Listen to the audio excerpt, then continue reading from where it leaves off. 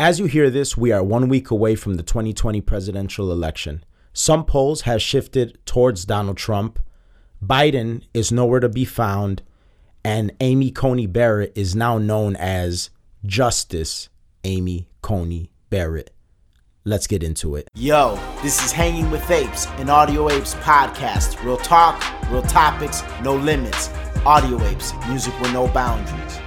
What's up, everybody? This is K Cartoon. This is RX Phonics. We are the Audio Apes. You are officially Hanging with Apes, a weekly Tuesday podcast where we discuss trending topics and current news with a philosophical and comedic flair and our take on it. Two guys from the south side of Chicago. There is explicit language at times, so be advised. Going over to Twitter, follow us at Hanging with Apes. Going over to our website, that's hangingwithapes.com. You can sign up for our newsletter. And if you want to listen to some really good rap and hip-hop music, go to any major music streaming platform, type in Audio Apes, and our catalog pops up. It truly is the best. It truly is the best. You can follow me personally on Twitter and Instagram at Kill Cartoon. You can follow him personally on Twitter and Instagram at RX Phonics. Follow us now. And thank you guys for engaging with us. Yeah, absolutely. Thank you for engaging with us. Thank you for our growth, the show growth, social media growth, the people that have been sharing. What a crazy ride. What an election year. Just awesome fans, awesome listeners, awesome support. I never thought people would care about what I have to say so much in my life. And I always liken that to the track from the Eminem show, America. Yep, and on White America, he said, "Never in a million years did I ever think so many people that feel like me." You know what I'm saying? I don't know. Yeah. I don't remember the exact line. It's been a while since I listened to the track, but just this notion of coming from a place where, I mean, you know, it doesn't happen. It doesn't happen. Yeah. Let's just put it that way. Or like the debate, which Trump obliterated Biden, but we'll get into that. Someone was like, "Oh, I need to let them know how happy and ecstatic I am about how this debate went," and they were like answering. You know, they gave us their take, and I thought that was pretty cool because I think that's a mark of someone that's like listens closely and is like, "Oh wow, look. This is dope. What do you guys think?" You know what I mean? Yeah. And it's refreshing. It is, and it's a nice thing, like when people are concerned about something, like many people are concerned about this election, and they go to you and they want to know, like, what do you think? Like, please tell me, what do you think? Like your perspective, because they know that you're into this stuff. You follow the info. You follow the data. We do a weekly show about this stuff because it's not just the election. There have been times where people have asked me, "Oh, well, what do you think about OnlyFans?" You know what I'm saying? Because we touch these sort of these socioeconomic issues, issues that involve society, culture, sociological issues, culture, like all of this stuff. And so when you've thought deep about certain things, you've read into certain things, you looked at certain trends, you sort of provide a perspective for people that they may not have, like, it's not ubiquitous. It's like, all right, well, these guys have a take that I don't get very often. It's not easily accessible. Yeah. So that's a very nice thing. Also, it's just fucking fun. It is. It's just so fun. It is, yeah. Just reading. I mean, one thing I really enjoy is I'm not going to take anyone's answer on anything at face value. I'll consider it. I'll be like, okay. And then I'll read about it. And I find, like for example, Antonin Scalia. He's held in high regard. Okay, that's what you guys say. Let me read. Let me see why. Then as I read, and I was like, oh, wow. Textualist. Like, this guy really pays attention to that. That's interesting. Someone that I might disagree with. All right, cool. Let me read on this. Let me see why I might disagree, or maybe we could find some agreement somewhere. And I find that to be very fun. I find, like, when you guys send me an article, Someone else sends us an article. Someone says something on our Facebook.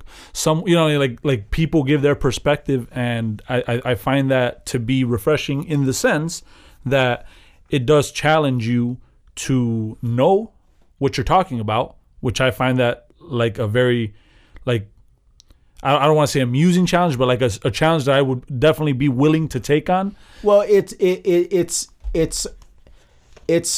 it is a little bit amusing in the sense that if you are of the belief that you should be a lifelong learner, which I would say we both are, then it is amusing because new information, dissecting information, delving into information is always a good thing. And then when you have a group of friends, like we are blessed to have the group of friends that we have that really will get into certain topics. Like the other day, we all went out to eat. It was a good time. And I mean, man, we were having great conversations and funny conversations because when you're all operating on a certain level of like, you kind of know what's going on in society. So you're also able and willing to joke about it a little bit and stuff like that. It's just, it makes for a good time, and I feel good about where we're at with the show and everything like that. So thank you guys for listening, and thank you guys for engaging, and do so. I mean, continue to do so. Yes. So right before we started the episode, we were in the midst of pre-production, and Amy Coney Barrett morphed into Justice Amy Coney Barrett. I mean, the thunder hit her. It was Super Saiyan. She like broke through She's like Thor, the state house, and boom. And you know the first thing she did, she eliminated all abortion. So it's done already. It's over with. No more. The streets are on fire as we speak. Yeah, but she is now Justice Amy Coney Barrett. I'm sure there's a lot of leftists that are screaming right now. Incoherent. No need to scream. She's a textualist, so I think, if we just go by what the Constitution allows, I think we'll be fine. So I don't think you got to worry that much. But it's good that you bring that up, because a lot of people always add these conservative, liberal judging thing, and it's like, okay, I understand the person has their own set of beliefs, but that should not matter if the text is there and you're reading the text as it is. And I think that people forget that, and they just look at it from the perspective of like, oh, well, she's gonna have conservative leaning things. Yeah, and you're able to compartmentalize. Yeah, look at Gorsuch a couple months ago voting a yes for, I think it was like certain LGBTQ community. I forgot what exactly the law was, but it was something that a conservative, you wouldn't think of a conservative voting yes on that. Right. Didn't Anton Scalia have something similar where he was very much opposed to the idea of flag burning, but he understood how it could fall under the guise of First Amendment expression? Yeah. Yeah, you compartmentalize and you understand that your role as a justice is very different from the views that you hold personally. And yes, sometimes your role as a justice may and as you filter through that role through the context of the Constitution, you might find your decision to align with your personal beliefs, but there are times where you might find that it doesn't align with your personal beliefs, and that's okay. Like that's America, that's compromise, that's what it's about, and it's gonna be all right. We'll be all right. And there should be no room for activism in the Supreme Court. You're here to do a job, not to be an activist. And I think, again, people need to be able to differentiate that. Like, I'm here to see what my job is, not what I feel that my job should be, or what I feel that the Constitution was written. What I feel. It's not about what you feel. It's what are the rules? What are the guidelines? So, right. We'll see. In the intro of the episode, I mentioned that certain polls are swinging in favor of Donald Trump. We know that a lot of this momentum stemmed from the last debate with Joe Biden, the momentum that we see now, which is Rasmussen, which in 2016 was amongst the more accurate polls, has Trump +1 nationally. Now, is that within the margin of error? Of course it is. It's definitely within the margin of error. But that's suggesting that Trump could win the popular vote according to Rasmussen. Yeah. We've had another poll today that shows Trump, a 5-point swing towards Trump since the last debate in Pennsylvania. What do you make of this? How do you see this? What do you get from it? How accurate do you think that is? I think obviously for a general election and the popular vote, I don't see Trump winning that. Who knows? But I don't see that just because of the way the electoral map is. But I do see this. I do see the debate having an effect on the way people are looking at things now, because supposedly Joe Biden had a decent lead in early voting in Pennsylvania, and to see Pennsylvania now swinging towards Trump, I mean, come on. Trump, that was a move in that debate when he's like, what about fracking? What about fracking? Are you against oil? And he literally, I can't believe he baited Biden into talking about like not being oil friendly in that regard. And when the moderator attempted to more or less save Biden from himself, he doubled down on it. Yes. Yeah, he did. And then Trump knew he got him because he's like, oh, really? And then he's just making the face. And he pointed it out. He's like, Texas, Pennsylvania, remember that. Yes. And that you just don't say that. Bad moment. You Real don't bad say moment. that. Yeah. And because we're not there yet. In fact, these fields are not even that competitive yet. And it was funny because on energy in the debate, that the topic of energy and climate change and everything like that, because obviously energy is involved with the climate change issue. Trump sounded almost like an expert. Like he knew a lot about windmills. He knew a lot about solar panels. He had a lot of good information to say, and he phrased it in a way that I've never really heard another politician phrase it. And he really made Joe Biden look out of his depth on that issue. He did, very much so. And that's because if you look at the Green New Deal, which they say they're not for, but yet their plan is basically using that as a skeleton. And Biden's vice president, the running mate, is all on board with that it. shit. Yeah. And so, okay, no regard for economic stability from that plan. Just unrealistic, okay? Because, yeah, maybe someone that makes $450,000 a year could switch to a greener car. But we have to look at the middle class. We have to look at the lower class. You can't just force this stuff. I think last debate, it was pretty wild, but Trump made a very good point last debate. He said, these deregulations we did for a lot of these companies, that brought down car prices by a couple thousand. Yeah. That means something. Might not mean something to the upper class. It definitely means something to the middle class. It definitely means something to the lower class. Jobs, yes, okay, you let technology take care of the progress. And that's basically what Trump's idea of what's happening is. And it's true. Like, you don't force something. You let the market handle it. Because that's how you get truly stable and efficient positioning of where the future is heading. Yes. You don't subsidize your way into it. You don't force your way into it, because let's not forget that Obama tried to subsidize solar panels into the future.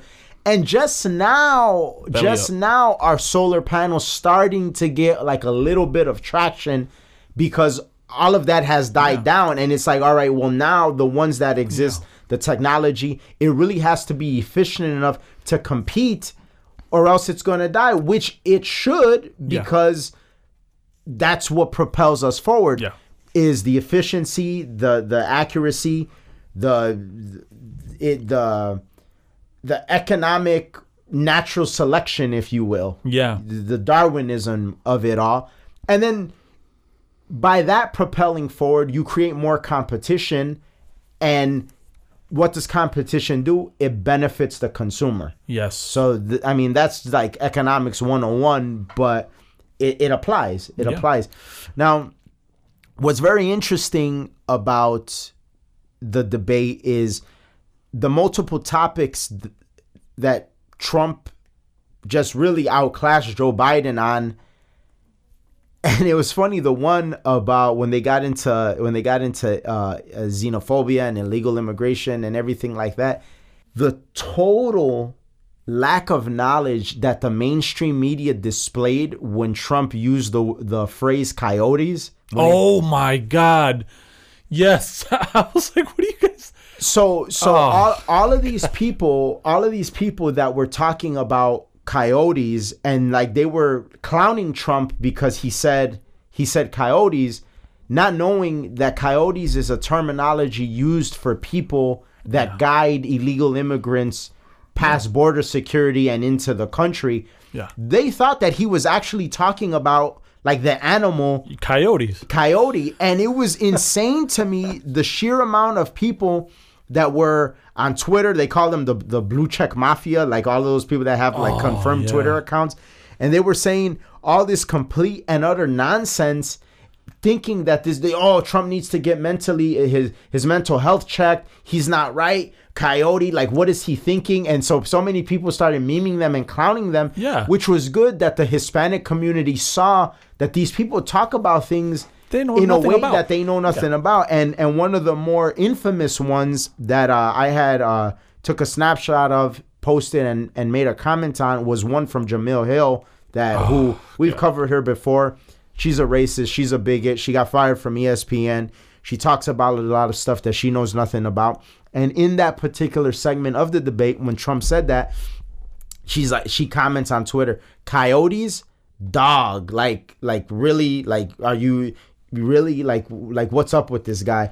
And so I commented in a caption, I was like, this image should serve as a reminder that many people that are vocal about political and cultural issues are not informed about those issues. They virtue signal, pander, and act like they care, but in the end, they invalidate their own opinions and shouldn't be taken seriously. I got a lot of positive feedback from that. Yeah. I think there has been for some time, and I think due to guys like Shapiro and Steven Crowder and Tim Pool, and I'll even throw us in there a little bit of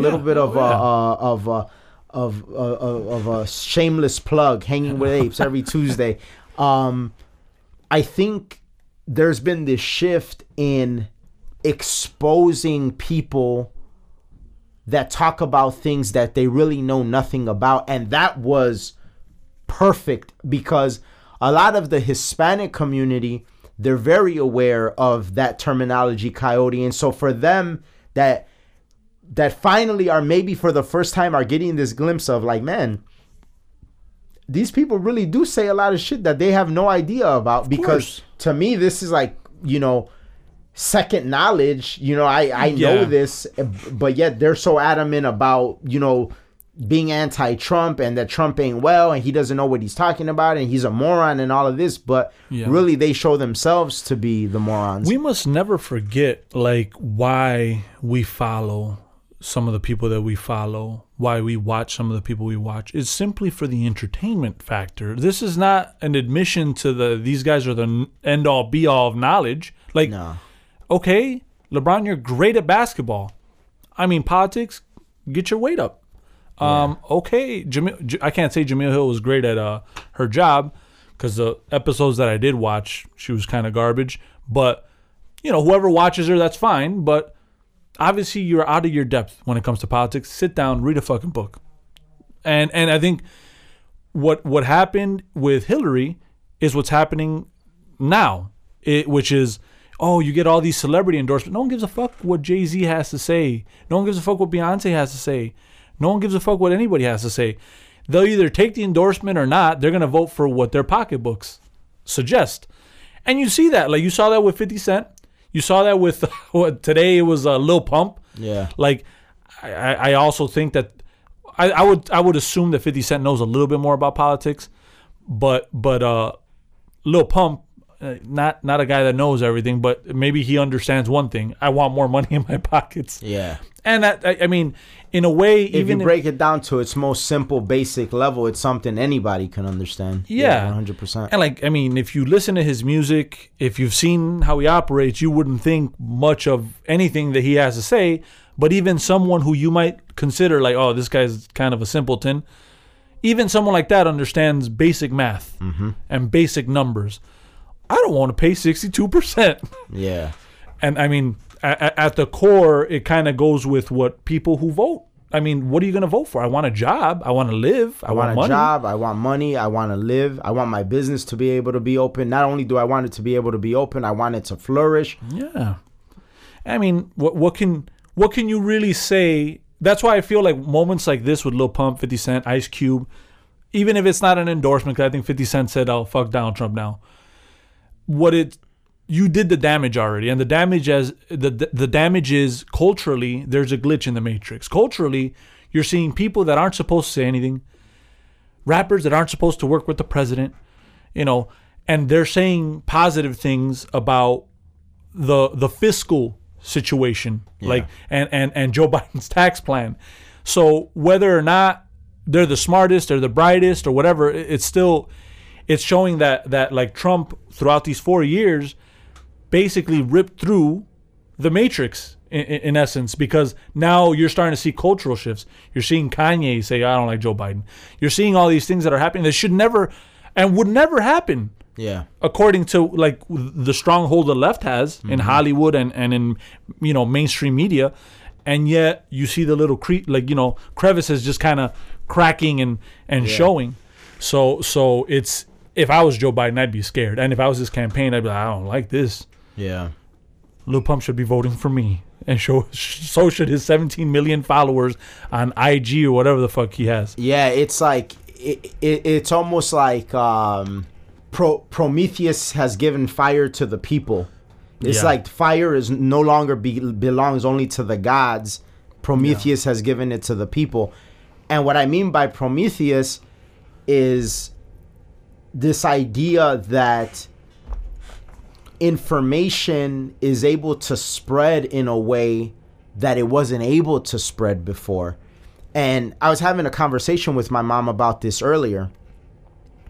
And my mom was saying something that it was like an anecdotal observation on her part, but it actually tracks with what the data says. My mom says, I wouldn't be surprised if trust in the media from people is at an all-time low. And I was like, well, actually, there's a lot of data out there to say that. Yeah. And the thing, what's interesting about my mom is like my mom came up in a time where there were a lot of different cultural shifts going on.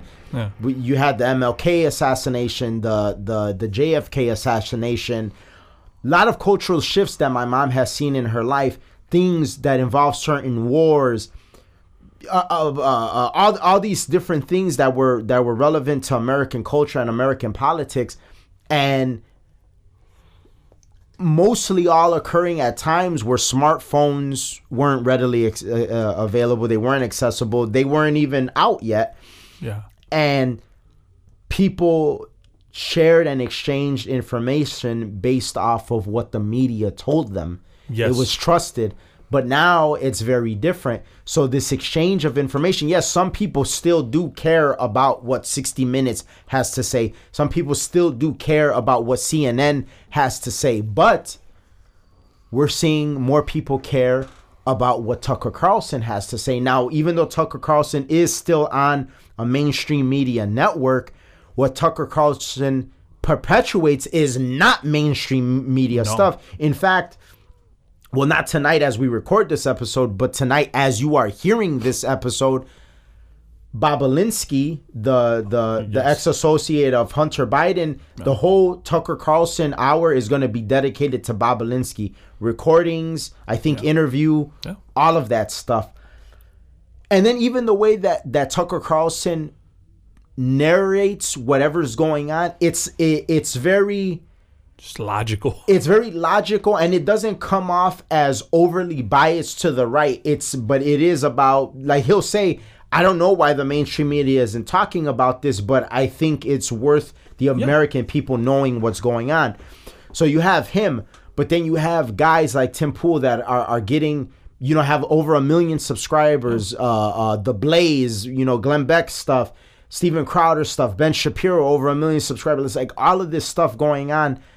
Us, I mean, we're in the thousands, but thank you guys, thank you. But my point is that this information can be shared. Some of the guys that I follow on Twitter that like break down certain polls that like these main polls like don't talk about, and the way they like delve into stuff, like God bless these people. But that's what I'm saying. Like all of us, Prometheus has given us the fire, and like now people have the capability to share information. And it goes back to what we started the episode with, is that's why certain people's perspectives are different and more valued than others, because you're getting your information. It's no longer these basic sources of information, these trite and watered down, not caring sources of information. You got to remember that the media for so long, like the mainstream media and some of these mainstream media pundits, they live in their metropolitan condos. They have their nice cush jobs. How many of them are really hitting the streets? Does Don Lemon really know what's going on in the streets? Does Anderson Cooper really know what's going on in the streets? How many of them really know? And I'm not saying that they got to be in the streets, but are they in communication? Are they in correspondence with anybody that's really down on the ground floor? They're not. They're not. Neither is Biden. That's why he's not campaigning the way that Trump is, hitting these blue collar places, these places that need the economy to be open to survive in order for their businesses to thrive. Like all of that matters. Thank you for saying that. I didn't even think of this. So COVID obviously must be super smart as well. We should have had a segment this whole time Corona's been a thing, where we talk about how smart Corona is. Like for example, with Lori Lightfoot, bars can only be open until 10. So what? Like COVID's like, no, I can't be fucking with y'all until after 10.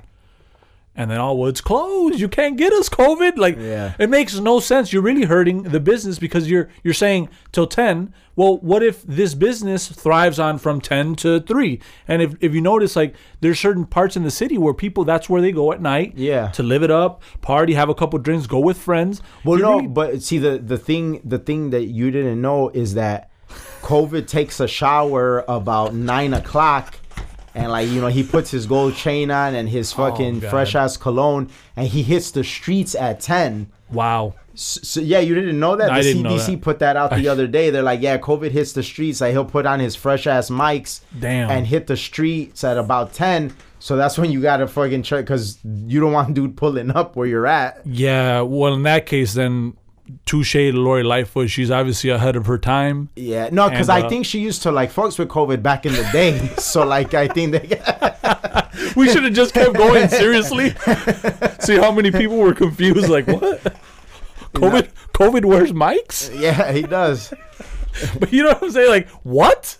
What are you doing? What are you doing? But supposedly when the PS5 comes out and the Xbox, it's gonna die down because he likes video games, so he's gonna stay in. He's gonna stay in the house. Wow, so COVID's a capitalist. That's kind of crazy. He's a gamer too. Yeah, a gamer. He's like, you know what? Like, I fucks with this free enterprise type shit, so I'll let you guys get your PS5, and I got a game too. So, yeah, maybe COVID isn't as bad. But another thing, and this is more on the statisticals part. I don't know if you retweeted it or if it was Vince, but I thought this was very interesting. And this is the type of stuff that you'll never hear on the news. It's more so like Twitter, more so like independent people, independent pundits. 13 Trump rallies, over 167,000, 25% new voters, 30% not even Republicans. That is some to make Joe Biden shake in his boots. Like what is happening here? And of course, if you look at states like Pennsylvania, Michigan, you made a very good point. Minnesota, is it at play?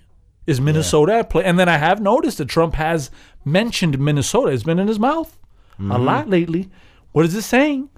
Why is Biden in Nevada 29, at the time it was like 29, 25 days in.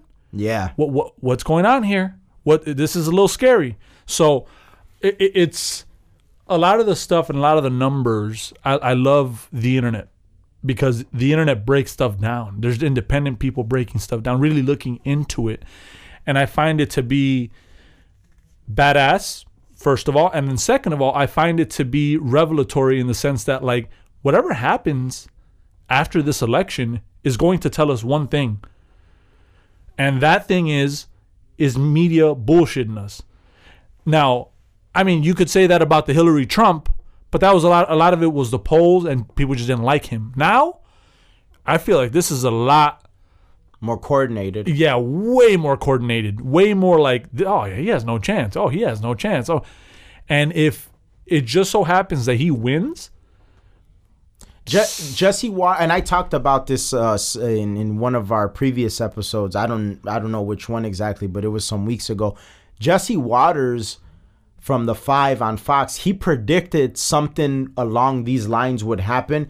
He said, he was like, yeah, what we're going to see happen is, the polls are going to favor Biden, and then right before the election, they're all going to fall within the margin of error. They're going to get a lot more realistic so they can maintain some sort of credibility, like at election. You know what I'm saying? Yeah. Because you got to think, a lot of the people that run these polls and everything like that, a lot of them want Biden to win. I'm sure that a lot of them are pro-Biden. But also, I think a lot of them don't account for the fact that there is such a thing as a silent Trump voter. There are certain places where people work where they don't feel comfortable expressing their views and beliefs. In fact, I know people that in my personal life that they don't really feel emboldened talking about where they stand in this election until they hear me start talking about it.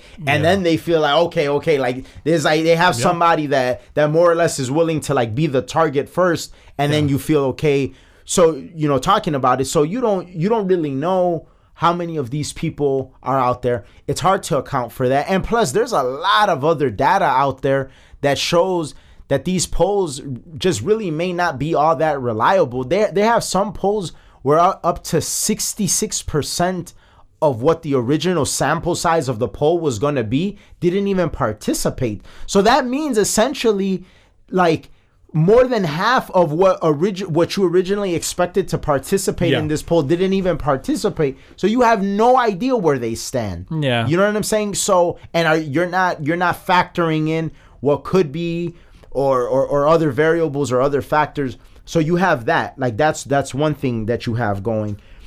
Another thing that you have going in regards to this big magic trick that they might be trying to pull on people is what the point that I was making a little bit earlier about a lot of these mainstream personalities not really knowing what's going on in the real world. You got to understand the lifestyle that these people live. You got to understand where these people come from. You got to understand the fact that a lot of these people channels of their career growth and how they got to where they got never consisted of running a business or working a 9-to-5 or having a blue collar job or really needing to invest to better your future because like it was pretty much already paved out. There's a lot of these people that exist, and I'm not knocking them. Like, I'm not here, like, you'll never hear me be one to talk about white privilege or this and that. Like, I like, to each his own, more power to you, but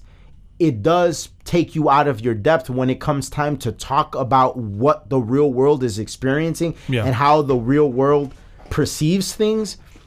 It changes, like it makes all the difference in the world. So that's the other thing. These people, a lot of them, may really think like what they're saying. They may really believe that. Yeah. But who are they talking to? They're around the water cooler with people that are just like them. Yeah. Who these people are? How many of them are running a bakery or running a restaurant, running a bar, a tavern, a lounge, or need their 401k to keep growing in order to have a decent retirement? Like, you're not talking to people like that. No. You don't, and You don't have to. You're a coastal elite. You're in New York. You're in Manhattan. You're in LA County, in Hollywood. Like, you don't have to talk to these people. Yeah. Your job, you'd be better at your job if you did. You know what I'm saying? Well, yeah. But it's not required. Yeah, and it's like, that's where I see the disconnect in the messaging. I think that like Biden and Kamala don't see. You know, it's not popular overall all over the country what you're perpetuating here. And the last debate between Trump and Biden, that was basically overall the blanket statement that you can make about that is Trump knows what people care about. Biden doesn't understand that. Then when it comes to COVID, obviously Biden's going to take the approach, oh, it's your fault. I think Trump did very well it was very Mike Pence-like, the way he took that. And then he also even kind of said, like, it's not my fault that it got here. And honestly, it wouldn't be your fault if you were president. We can't be scared and we can't lock stuff down. People need to work. People need to make money. People need to be active. And I think that's the message that you have to go with. Like, you can't, what, are you going to stop everything? It's here now. It's here. About the only time that I saw that it was kind of, and I wouldn't say that it was for Joe Biden or for Trump, was when they were talking about corruption.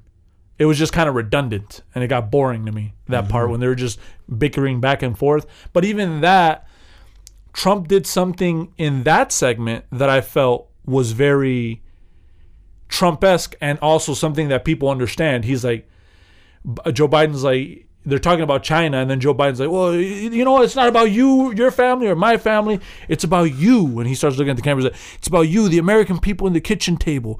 You, if you're in the middle class, you'll be hurt badly, and it's not good, and that's why you have to vote for me. And then Trump, he pounced on that immediately because the moderator was actually going to move forward. He said, no, wait, hold on. Can I make this point? She said, you have 10 seconds. He's like, that's just a typical political statement. He's like, oh, let's get off this China topic and let's say, oh, family, oh, kitchen table. He said, this is why I got voted in. It's because of people like you. You're a typical politician. And I thought that was kind of like the edge that Trump had on that segment, as it was pretty redundant and really doesn't matter in the grand scheme of things. I mean, for some of the other stuff that people are voting for, I don't think people care as much. Just scandals, you know what I mean? But yeah, I thought Trump did very well. So very poised. I think that he should have came out like that. I think it being the last debate, you don't want to. I think the first debate, the Trump base would be content with that. But overall, like, let's say independents, I don't think independents will still be on the fence because I don't like, it's too much sauce. Yeah. This one was more laid back, more you talk, I talk, then we'll debate. And I think that boded well because at that point it made it very much like the Mike Pence Kamala. Yeah, one thing I would say I was definitely wrong about was the format of the debate with being able to mute the mics. It really didn't like make a difference. No. It was actually pretty good. I was like, oh, okay, like I guess I was wrong about this. But Trump did more or less clear up the performance from the first debate because he even complimented the moderator. He's like, you're doing such a great job at this. Yeah.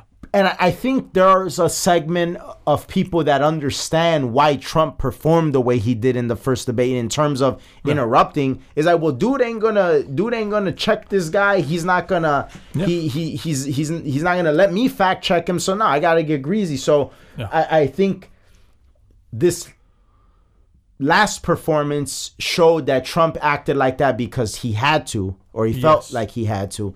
So that was big. And then, Jesus, how demoralized the mainstream media looked. They were so stone-faced after the debate.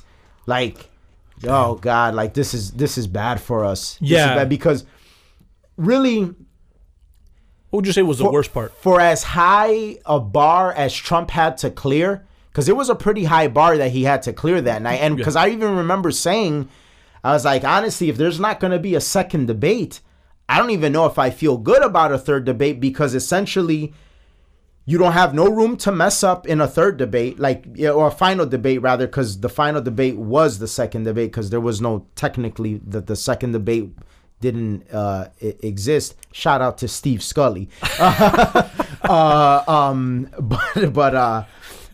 the final debate, you had to perform so perfect, so immaculate, such a high bar to clear. You kind of had to clear up a little bit of the residue that was left over from your first debate, make the policy clear, be poised, be presidential at the same time.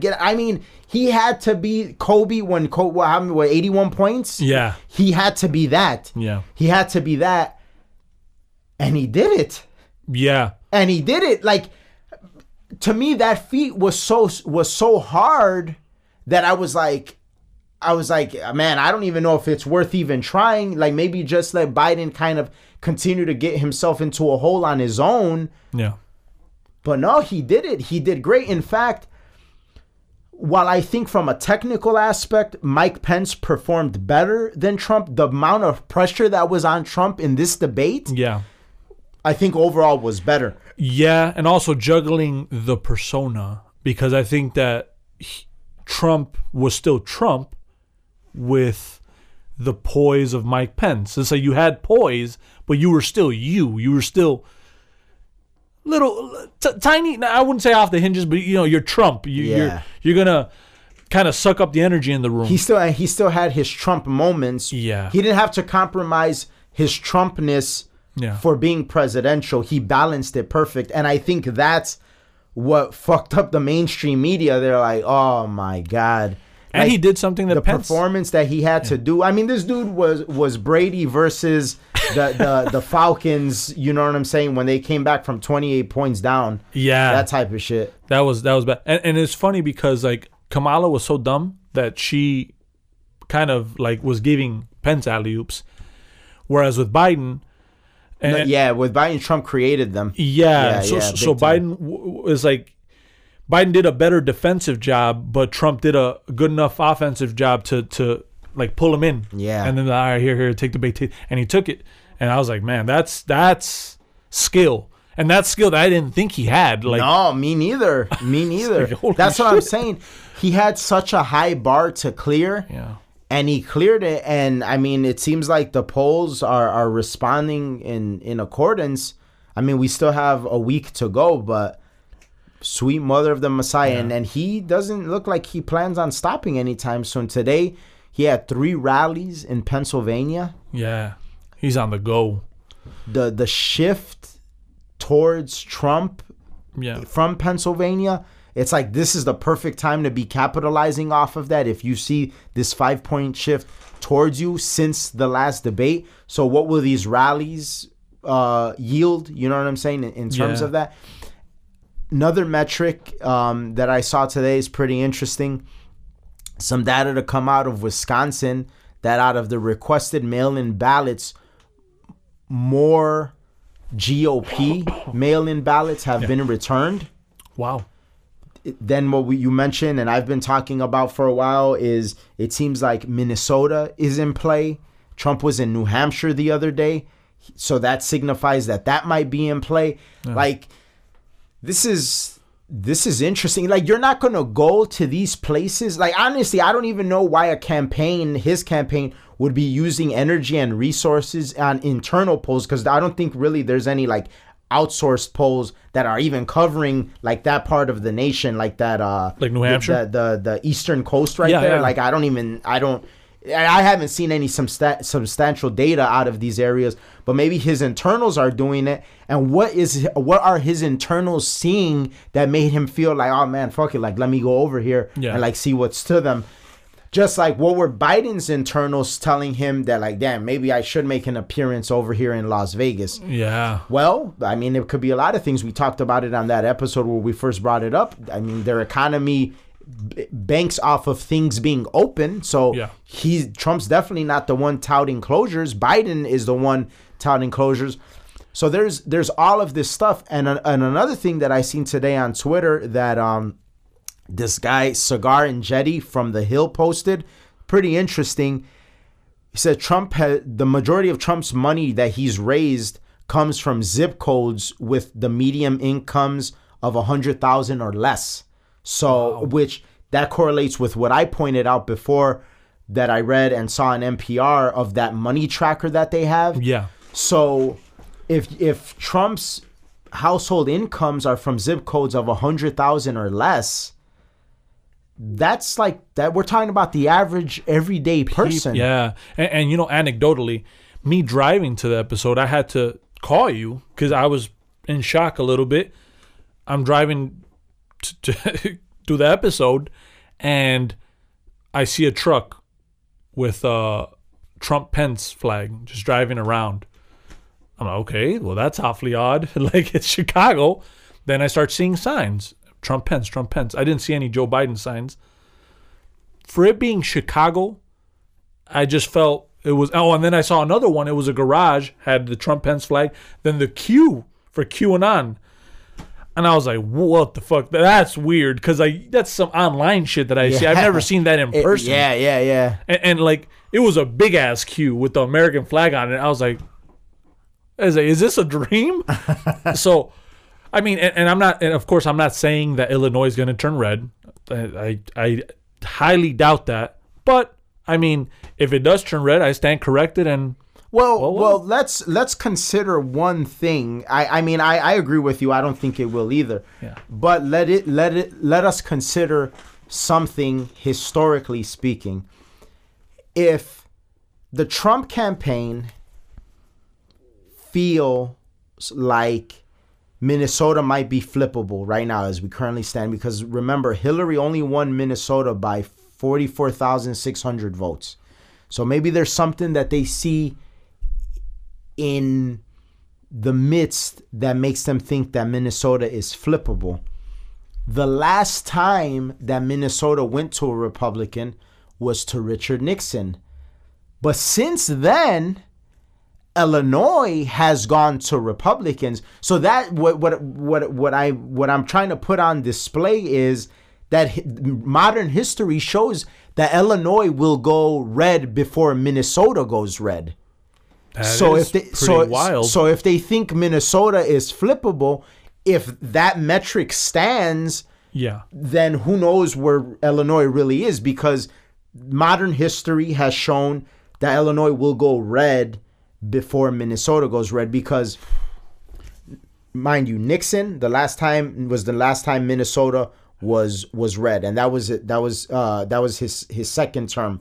Along with Minnesota being red for Nixon, Illinois was also red.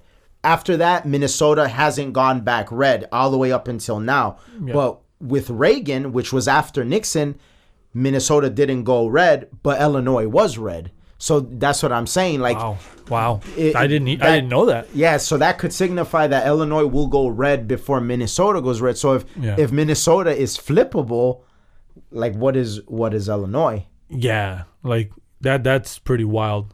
And it's funny because I really, just off of history, me living here, it's so shocking to me if this was to turn red.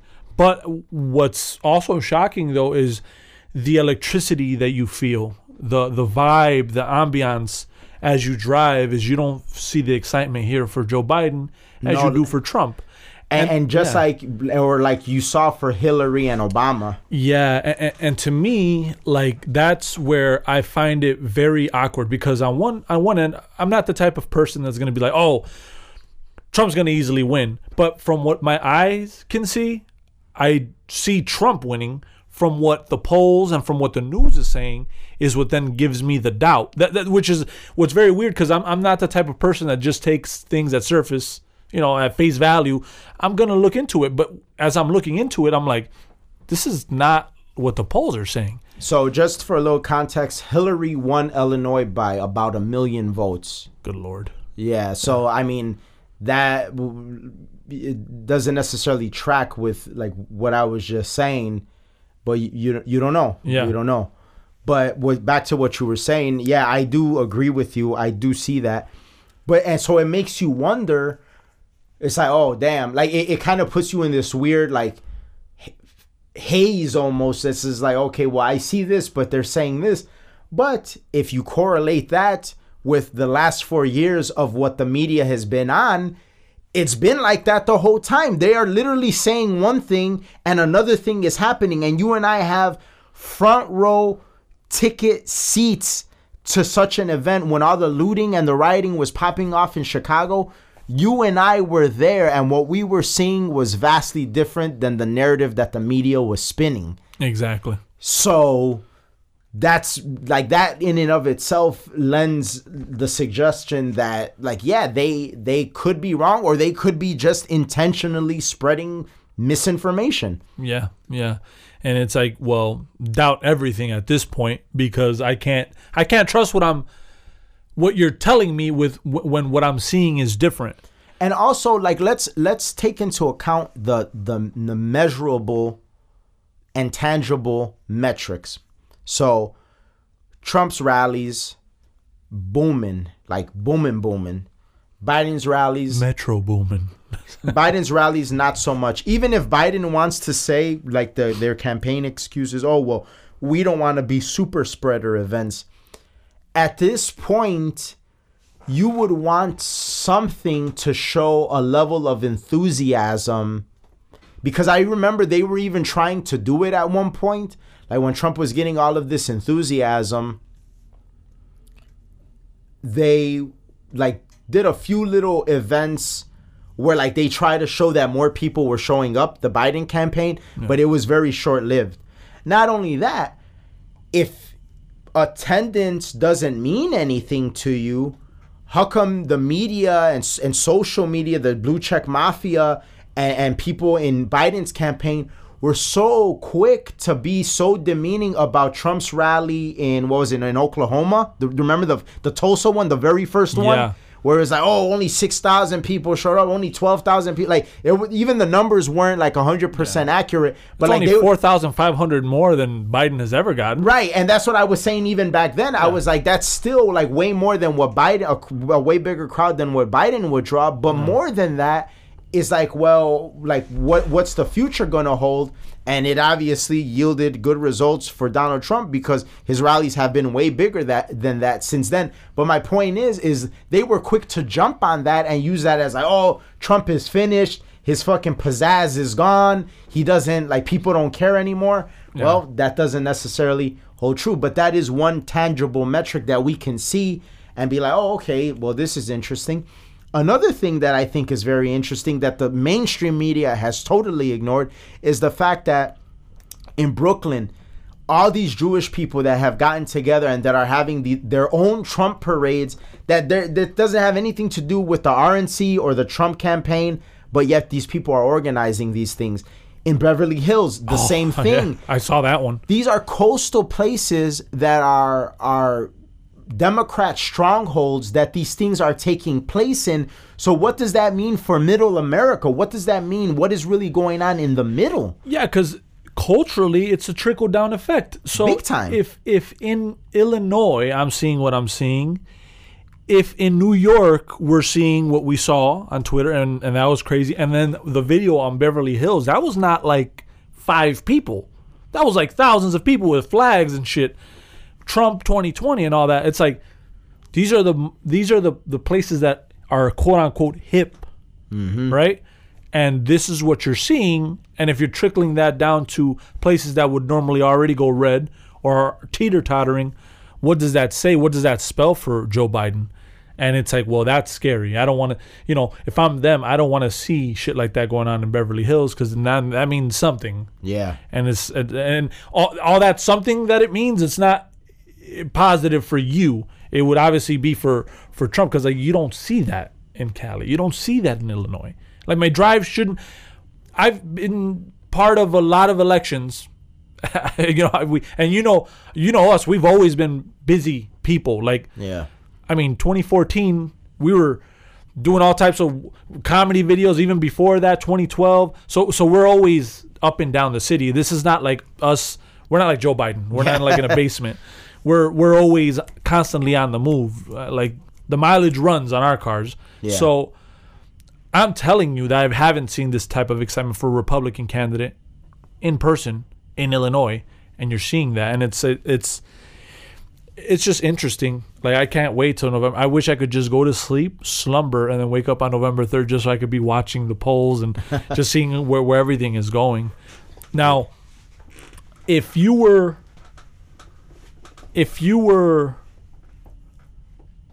Joe Biden's campaign, how would you feel as far as Pennsylvania and that polling number? Like, do you think, would you be... Oh, I mean, I'd be devastated.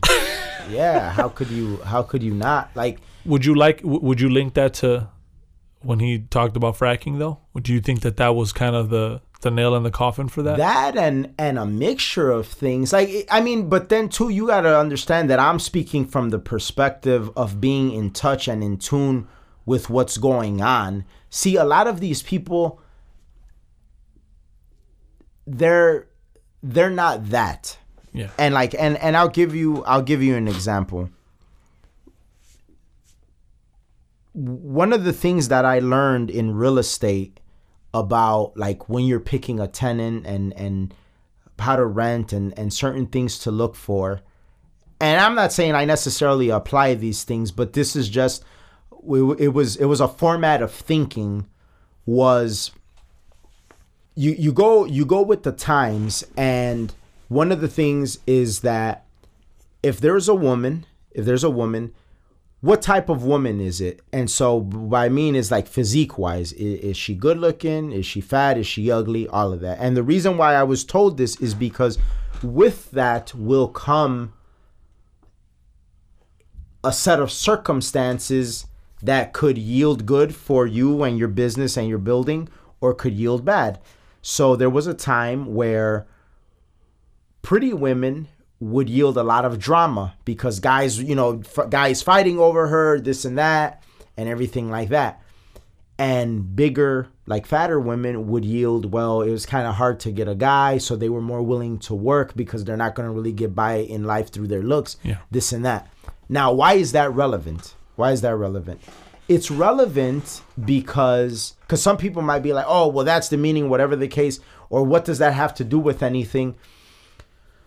So there's a segment of people that would get into real estate and do such a business, and they would go strictly off of the textbook. Well, you buy like this, you do things like this, and then this is what you should make at the end of the month and everything like that. And that textbook is maybe a good template, but it's not going to account for certain things that being on the ground level will account for. You're not going to get, like, that. It's not going to give you all the information that you're going to get if you're on the ground level and you know how things work between men and women and relationships and how those issues can cause somebody to be late on the rent and everything like that. Yeah. So if Biden's campaign is of the notion and of the school of thought from classrooms and the intelligentsia, where everything is, well, the data says this, and people don't like Trump, and the coronavirus numbers, and what is CNN saying, and what is NPR saying, and what is 60 Minutes saying, and all of this stuff. Like, everything that they get is one very regurgitated information. So none of this information is really being sought out by themselves. Yeah. On top of that, like, this regurgitated information is so old and trite, and it hasn't been updated. Yeah. They might be going after that, but see, if a Biden campaign, they think that these people are sophisticated and hip and up to date because they come from a classroom, because they value college degrees and everything like that. So his campaign may not be seeing what we're seeing because their perspective on life is so different. I remember telling you this some time ago, and I think it's holding true. Today, the Trump campaign put out a statement of how suburban women are flocking to them in their internal polls. Like, they're just flocking to them. Yeah. And I remember talking about how I believe the treatment that Amy Coney Barrett is enduring from the Democratic Party is going to have a very adverse effect on the approval of the Democratic Party from suburban women, because what you all are not realizing is there's a lot of suburban women that are putting themselves in this lady's shoes, because this lady's a hard worker. She's a family woman. She's a good woman. Like, you know, suburban women have that thing about keeping up appearances and everything like that. And even with all of that, you are grilling her to the bone. How the fuck do you think you just made all these suburban women feel about, like, what you think about them? Yeah. You've essentially told them, like, you ain't shit. Oh, if you use the terminology sexual preference, you're outdated and offensive and all of this stuff. So that kind of correlates with what we're seeing now in the data from the Trump campaign, that they're getting more and more support from suburban women. So my point is that a college classroom will never account for that. Like that metric right there that I just established, it'll never see that. It's a culture. It's the culture that's missing in the numbers. Exactly. It's the culture. It's the feel. It's that thing, like when you get a quarterback, he's like, man, he has an arm, he's accurate, he's tall, all of that stuff, but he's missing that like intangible factor. There's like that Brady-ness, if you will. Like that Tom Brady-ness is like, damn, this dude, he doesn't have the strongest arm. He's not the most accurate. How the fuck is he the best? He's a killer. He has that thing that you can only see and experience when you encounter it. When you encounter it, exactly. And so, yes, if it was us in the Biden campaign, yes, 100%, I think we would be like, oh, this is real bad. But maybe the rest of the campaign doesn't, because if you don't think that way, you're not gonna know it. You know what I'm saying? Yeah, you're right. It's so crazy. Yeah, we'll see what happens, but things are getting hotter and hotter. So we'll see. These polls are a lot closer, and actually, Ben Shapiro had I don't know that it was Ben Shapiro. Daily Wire had a metric on how the polls were faring compared to 2016. The same. Yeah, just about the same. Yeah, essentially, give or take, but it's maybe we might be in for another 4 years of Trump. What do you think about what Frank Luntz said? I think he said it today. If not, he said it yesterday. He's like, if the polls get it wrong this time around, he's like, my profession is over with. Like, my profession is done, because he's a pollster. Well, yeah, because think of it this way. I think the way that the left is looking at the polls and the few people that are still looking at these trends, you've basically broken down the economics behind it and how it's literally missing with the numbers. It's like a Black Mirror episode, but if the Black Mirror episode have people who actually think for themselves, this is what's happening. So you're seeing the divide.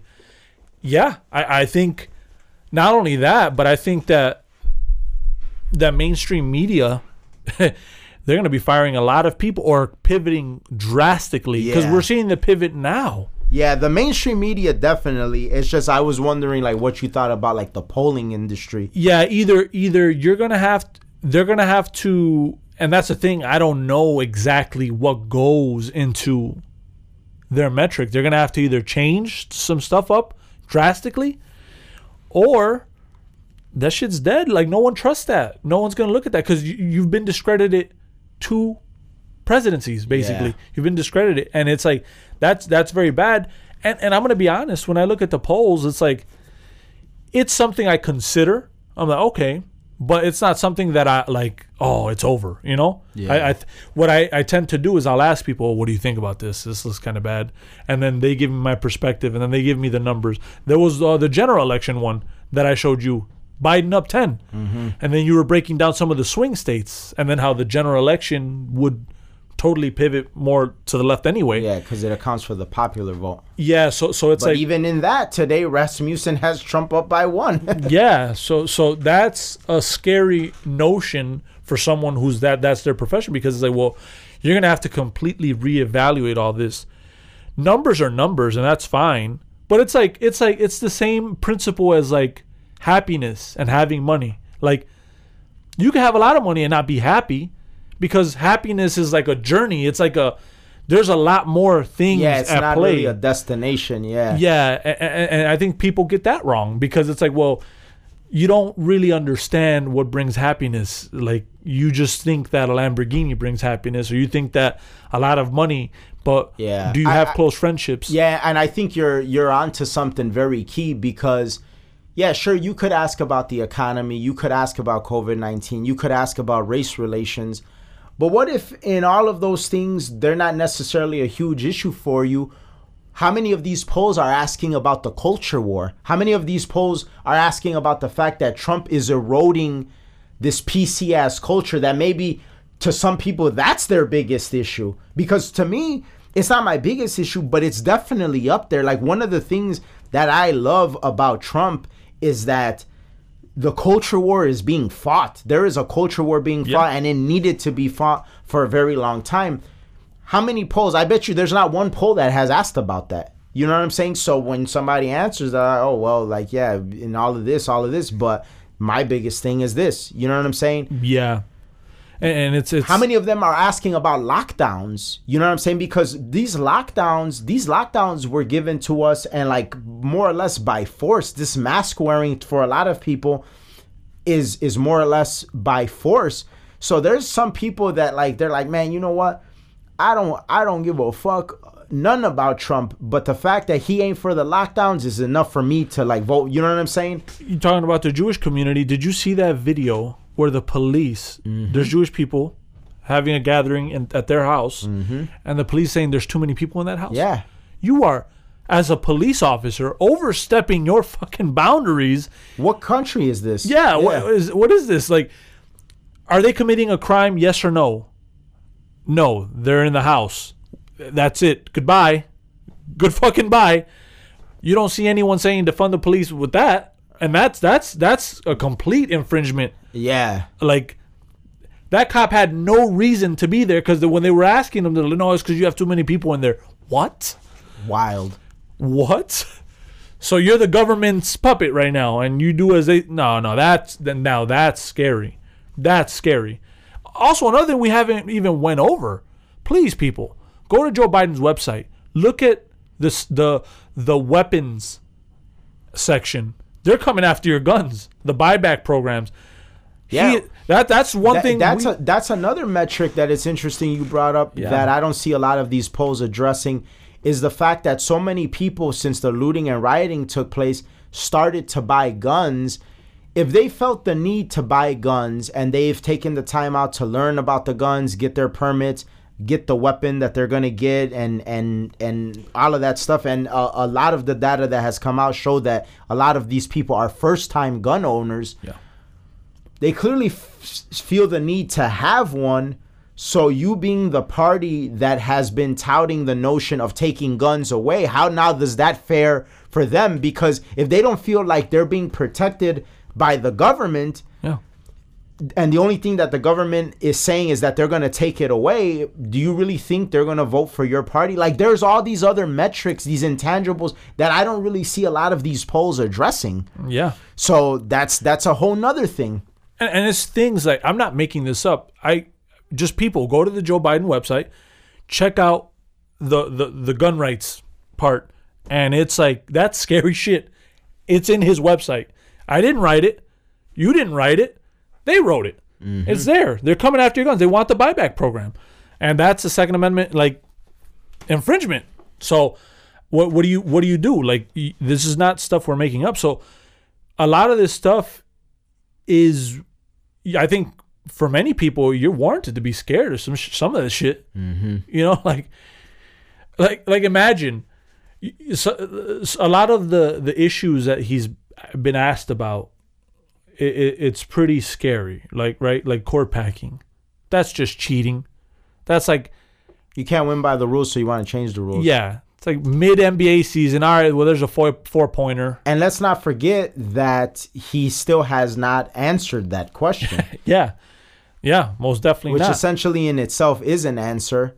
Yeah. I'll use one of our friend Big Baby's famous go-tos. I'll take your non-response as your response. Yeah. So it's like, a lot of these things, it's like it's very hazy, and it's like not something I feel comfortable with. When asked on 60 Minutes about being the most liberal senator, Kamala laughed it off. Mm-hmm. I don't know. I just feel like that's like something you should answer, not laugh maniacally. More than just answer, I think this warrants a discussion. Yeah, and then when she laughs it off, I forgot who was interviewing her. Was it Savannah? No, I don't remember who it was. She pressed. She's like, no. This has been verified that you were indeed one of the biggest lefties, one of the most socialist, senators. And she just has that like stone face. Like, did you not prepare? Did you think it was going to be softball? Well, because the media's on their side. Of course she thought it was going to be softball. And it's like, well, Biden, in the midst of all this scandal with his son's laptop and not answering about court packing and just the various other things that he should be pressed on, they asked him what flavor ice cream he got. When he went, you know what I'm saying? When he went to get, like the media caught up with him, and this is what you all ask him. So of course she wasn't prepared. And it's CBS 60 Minutes. Yeah, she didn't have to prepare. There's no reason to. They're on your side. Yeah, and that was like she hit a brick wall, and it was bad because it's I would assume 60 Minutes is an older audience, so I don't think that you did well, and I think that you should have probably prepared a little bit more, because this ain't no social media where we're gonna talk about your Chucks and your Timberlands. Like, no, they're asking you questions. But like you said, it's been such a softball slew of questions that it looked bad, and like that's not something you can hide. Nervous laughter, and that's something that would turn me off. If I ask someone something they laugh about, is this motherfucker's a goofy, I'm out. Her unlikability is not something you can hide. Like, you know what I'm saying? I always, from the get-go, thought that she was a bad choice. And now, at this point, I would have just been, if I was Biden and you were going to go this left anyway, I would have gotten Elizabeth Warren, because she's feisty.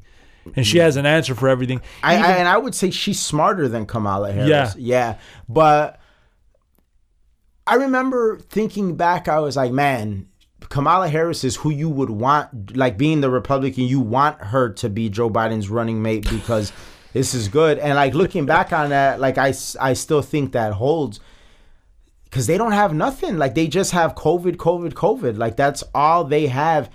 And let me tell you, people are COVIDed out. Like, and I think a lot of people, Tim Pool tweeted something earlier today, and I think it's pretty telling, and it's something that the mainstream media would never say, and I think this is the reason why you listen to independent commentators. He said something along the lines of, I think there's a lot of people out there that want things to open up, but they don't want to admit it because they don't want to make it seem like they don't care about the people that might die. You know what I'm saying? Yeah. But if you look at it from the real world perspective, I mean, a virus can't really be contained. I don't think it could be contained at this point. And not only that, we're at a place where if that's how it's going to go, how we're going to go forward, then we just got to protect the vulnerable and the rest have to carry on. Yeah. You know what I'm saying? Look at the lockdowns implemented in Italy. There's now COVID riots. They don't want lockdowns. And they were hurt badly. But they also understand that they got to live. I mean, I think, be careful. But this is not something like that. We haven't learned anything from COVID that we didn't know from the flu, in the sense that like, and getting a cold. I've always been a person that when I shake people's hands, or if I touch a lot of surfaces, I wash my hands. I wash my hands an immense amount of times. Therefore, my whole life, I've rarely gotten the flu and occasionally gotten the cold because I don't touch my face a lot. So when the COVID metrics come out and they say, oh, well, you should wash your hands, distance, this and that, wear the mask, just do it. And if you don't want to, I mean, that's your prerogative. That's it. Fine. That's cool. But it's not that complicated. All this mask wearing and the numbers are going up. So then what does that say too? Everyone's wearing. When I go out and I go to the store, everyone has a mask on. So why is everyone getting it still? No one's ever asked that question. So a lot of the things, it's like sometimes you just have to be realistic, and I think that from what your comments were is like people are being realistic about it. I think people maybe don't want to admit it, but I think people are ready to go to work, ready to live a normal life, and take the risk themselves. You're an individual, you take the risk yourself. Yeah, they don't want to admit it because we live in this society where if you say something, you're a racist. If you say something, you're heartless. If you say something, you don't care.